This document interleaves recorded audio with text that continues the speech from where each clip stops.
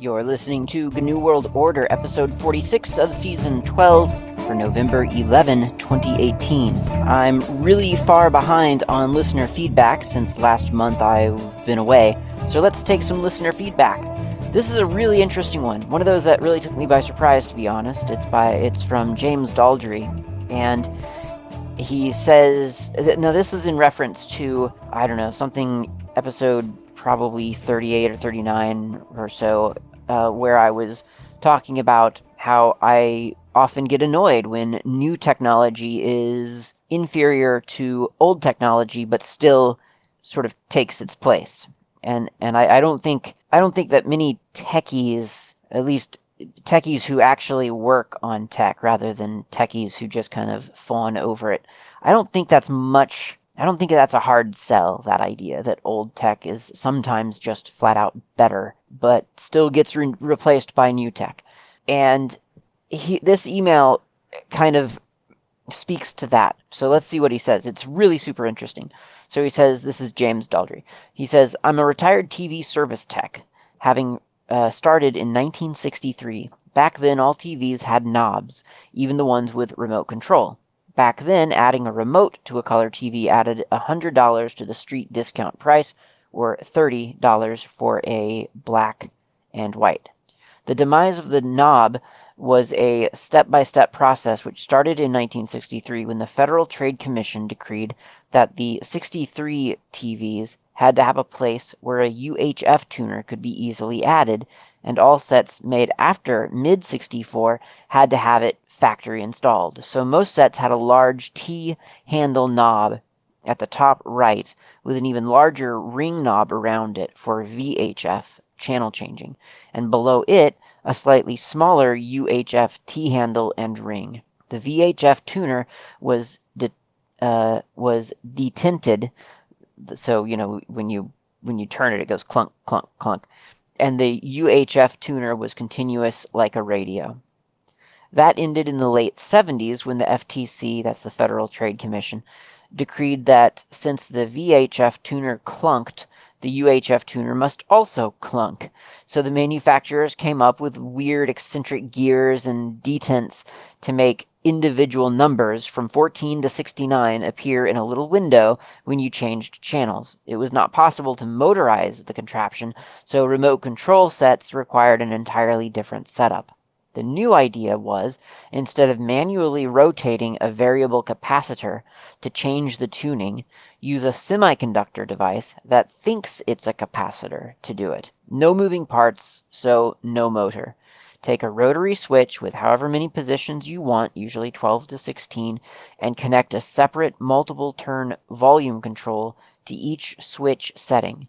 Design a VHF tuner to use electronic tuning. Now you had a single knob that any position could be any channel and could be motorized.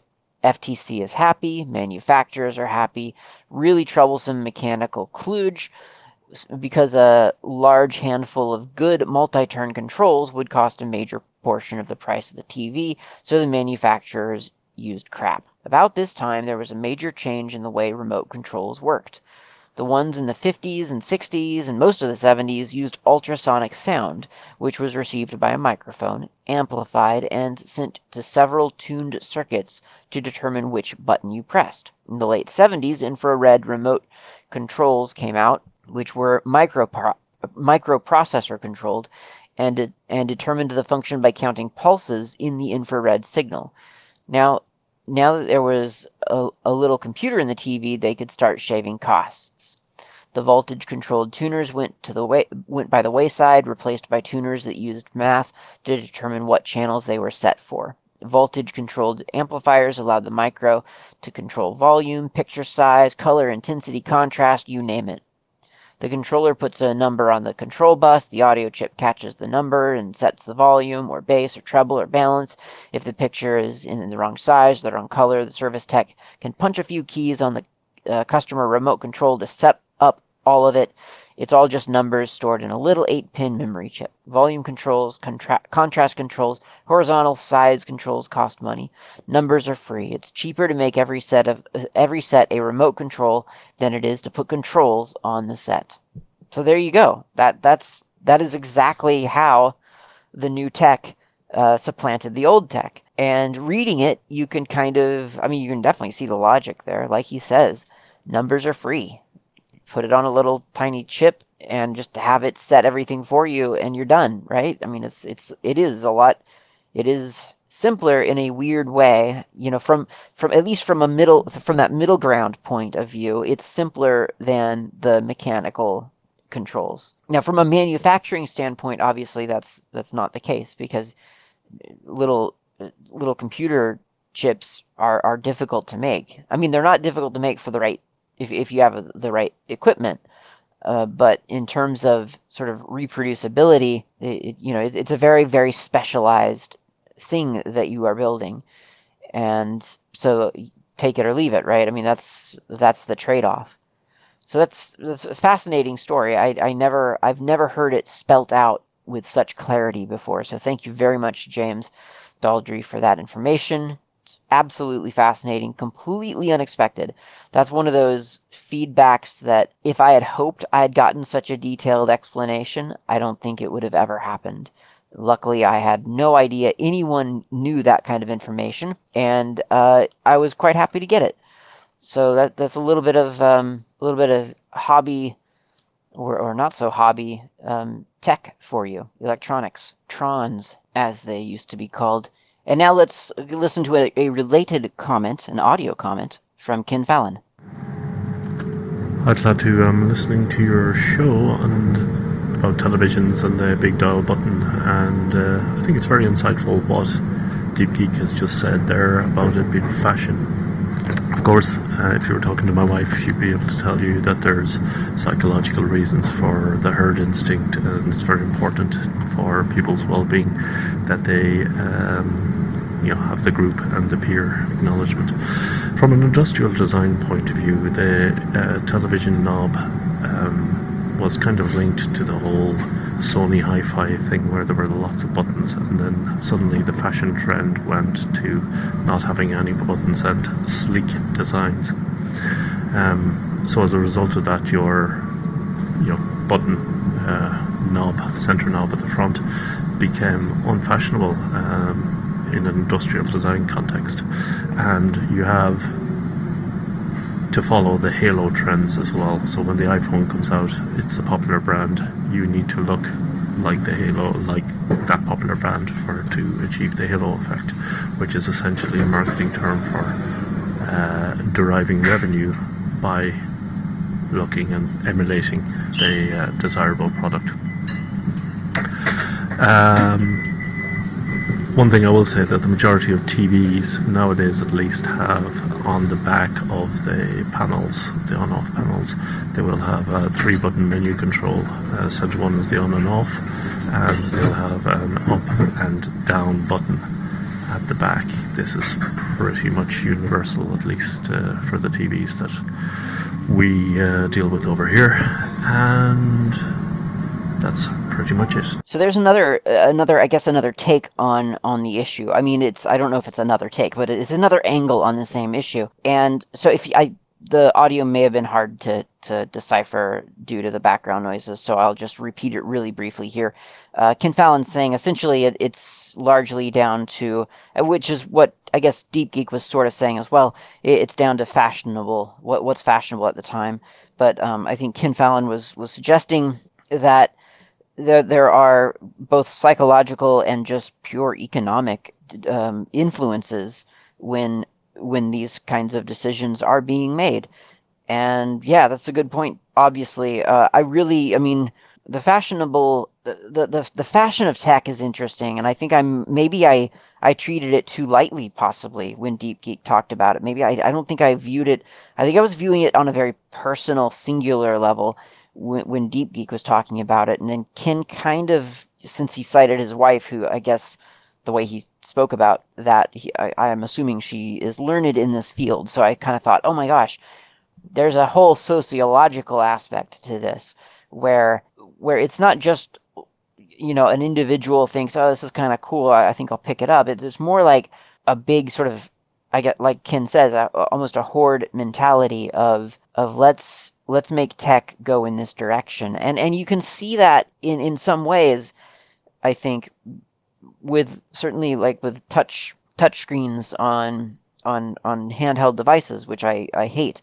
And I've said I've hated things before, and then come back around, in a couple of years, and thought, how did I ever hate that? Obviously, this is a great idea, but I can't see myself doing that with touchscreens. I've never liked them, and that's not to say that I haven't had to use them. I mean, I've used them throughout my life. Really, I mean, they're not super new. I the good ones are super or fairly new, but the idea has been around, and it's always confounded me. The inaccessibility of it, the ineffectiveness of it is just really, really bad compared to something like a keyboard or buttons or knobs. And I keep feeling like the whole touchpad thing and even the virtual reality thing, it's so much like we're striving for these weird sort of visuals that we see in science fiction movies or in TV shows. I mean, I don't know if probably someone has analyzed this in depth. I haven't, but for me, my influences, just look at Star Trek: The Next Generation, where they have their little personal assistant things, and they're touching the screen, and you just think, oh my gosh, that's so sci-fi. And then you have something like that in front of you, and it's your new Android tablet or whatever, and you just kind of think to yourself, this is so cool. I'm exactly like in the movie. Or if you're doing virtual reality and you're manipulating mid-air, but you're actually controlling something, you think, oh my gosh, this is just like in the movies. And I don't know, I guess I shouldn't discount that kind of feeling on a massive level.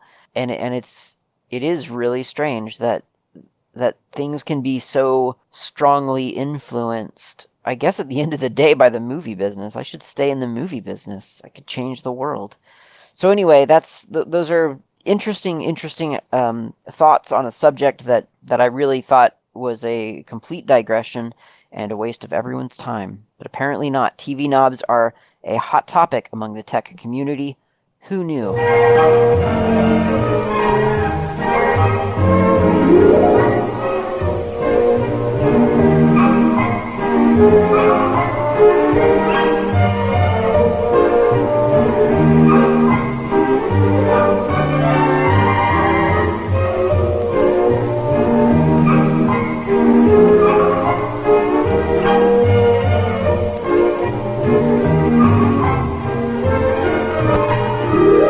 I'm sorry I just cut to a coffee break without warning you, but there you go. Hopefully you took the musical cue for what it was and got yourself a cup of coffee. So let's talk about some Linux packages that may be on your system. They definitely are if you have a full install of Slackware, but not everyone does. Not everyone's so lucky. So these may not be on your system, but there are packages out there, and there are applications out there, and they tend to be lurking on a lot of systems. And certainly, if it's not on your system and you like the sound of it, you could install it. So this is part of my series of looking at every single package on a Linux system. And for some unknown reason, I chose Slackware as my base for that. And why I'm saying it in that manner because Slackware has a lot installed on it. But I think that's good. So, because many of us we don't look at the stuff on our Linux system. It's something that we just don't typically do unless we're building it from scratch, like literally from scratch, like Linux from scratch. Or if we suddenly realize that we need some tool for some purpose, and we get referred to a package that we had no idea ever existed. So I'm trying to preempt that and look at some packages. So here we go. Last time we did this, we left off with shar, which, if you'll recall, was a really fascinating shell archiving tool. And if you didn't hear that episode, you should go back and listen to episode.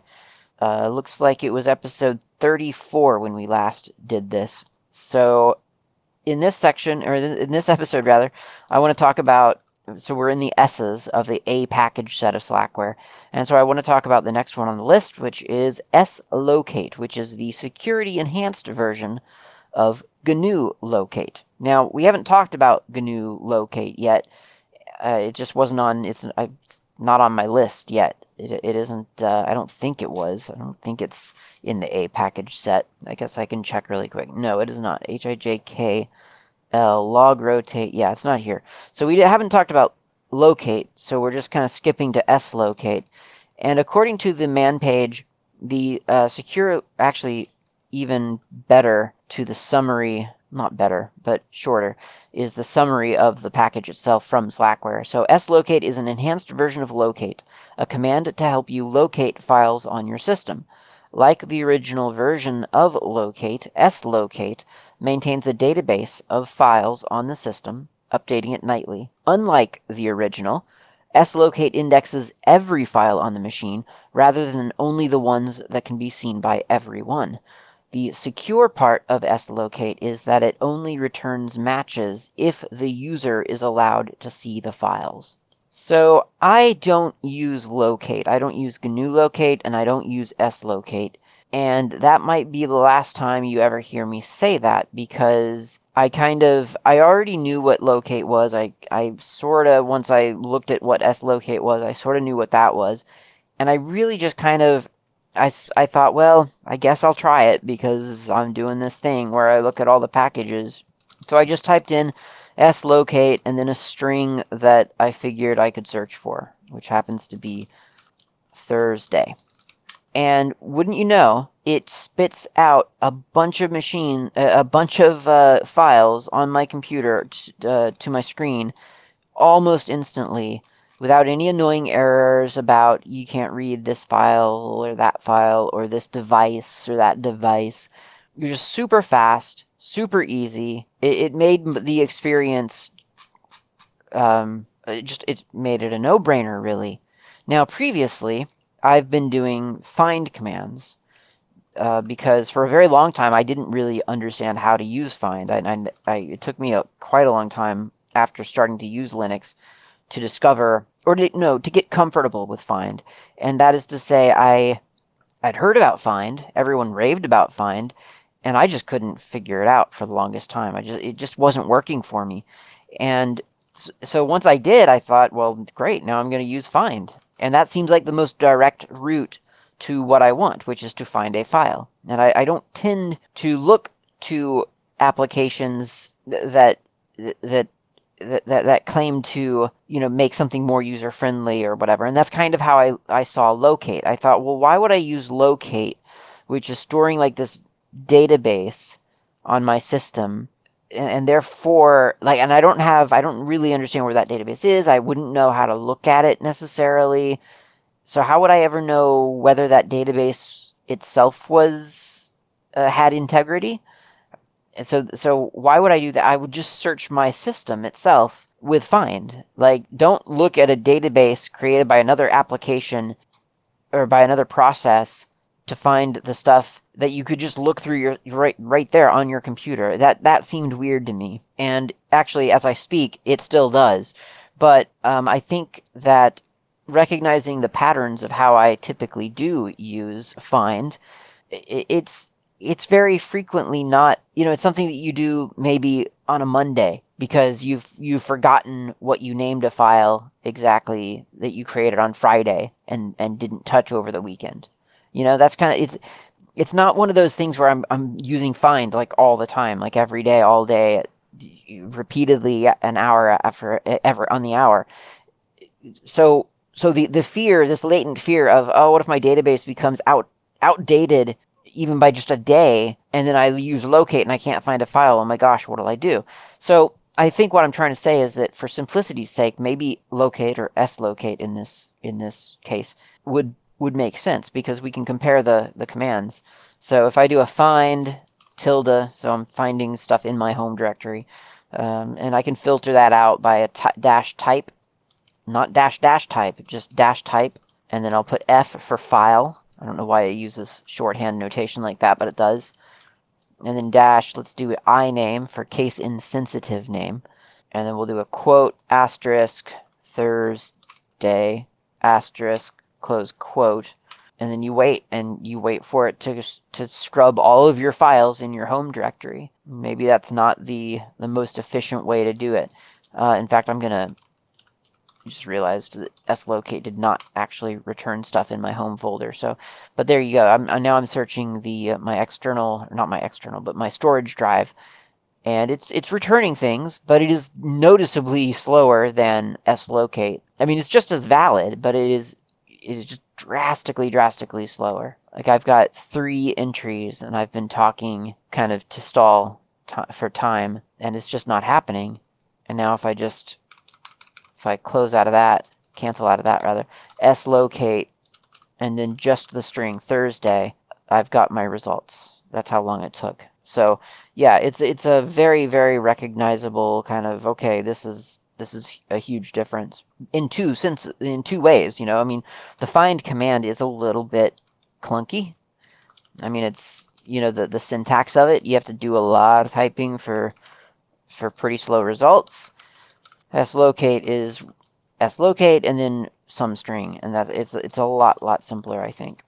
So yeah, in short, I'm excited about slocate now. I don't know that I care about whether or not all my files are being indexed or just my user, just the ones that I have permission to see have been indexed. I'm not sure that I care so much about that. I'm sure there's some kind of security thing to be concerned about, but this is just not my area of expertise, thinking about that level of which is better. But I think for myself, I don't think I mind slocate being on my system. And now that I know that it exists and I've tried it, I think I might do something crazy and actually start using it. A couple of switches that are important. There are some manual overrides, a -U and a -U for where to create the database and stuff like that. But the ones that I guess I care about would be slocate-e, that's a lowercase e, to exclude directories from the slocate database.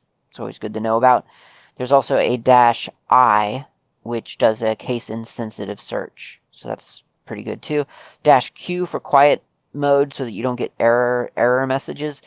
I didn't get any error messages. That was one of the first things I noticed about the error messages. Sort of big difference, I would say, from find. I mean, I realize you can redirect the error messages in a find command so that they don't bug you. But I do, that is something that I know that I have gotten before when I do a big system-wide find. There are lots of error messages about this file system or that file system or this device not being able to be read. You can do regex as well with the -R. So if you have a little bit more of a complex search string, you can do that. And you can, along with the -U commands, you can make, I guess what you would say, alternate or self-contained databases for slocate. So if you have slocate indexing a specific file path into a specific database, then you can tell slocate to search that database with a -D for or -- database equals and then the path to the database or databases. You can send it. You can tell it to do a set of databases search a set of databases. So yeah, there's a lot of flexibility there for something that you might think is fairly hands off. It actually has a lot of little adjustments that you can make to it. So it's really, really kind of a cool command and something that's probably not super new to half of you. Like I say, I know that I heard about at least GNU locate ages and ages ago and just never really thought that I wanted to get involved with something quite that hands off. But I'm kind of liking it now, at least for now. And if my workflow changes, I might go back to find, and I might still use find every now and again. Certainly find for piping stuff into parallel, that's still really useful for me. So we'll see how it goes. And there's also the question of whether I'll ever remember that slocate exists, unless I happen to be on GNUWorldOrder.info and I happen to see this episode description and I think, oh yeah, that slocate tool is really cool. Now the next package in the A package set, in the A software directory on Slackware, is SmartMon tools, which is a hugely important topic, really. I think it's one of those things that probably we don't talk about enough, really, as Linux users. I don't think we give this enough coverage. I could be wrong. It probably depends on who you hang out with and what you talk about. But I feel overall that a lot of Linux users forget to think about this. And frankly, a lot of people on proprietary systems forget to think about this too. But I think proprietary systems have it built in, running in the background anyway. I could be wrong about that. But either way, it's an important thing. SmartMon tools, I'm going to cover it next episode because I want to cover it properly. So thanks for listening, and I will talk to you next time.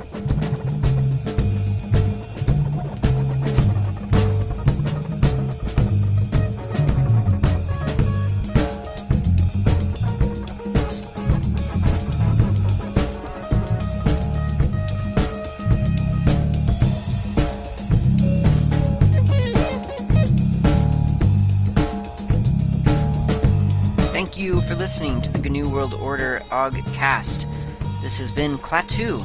You can reach me on IRC. I'm on the Freenode network usually in channels such as Ogcast Planet, Slacker Media, Slackware, a couple of others.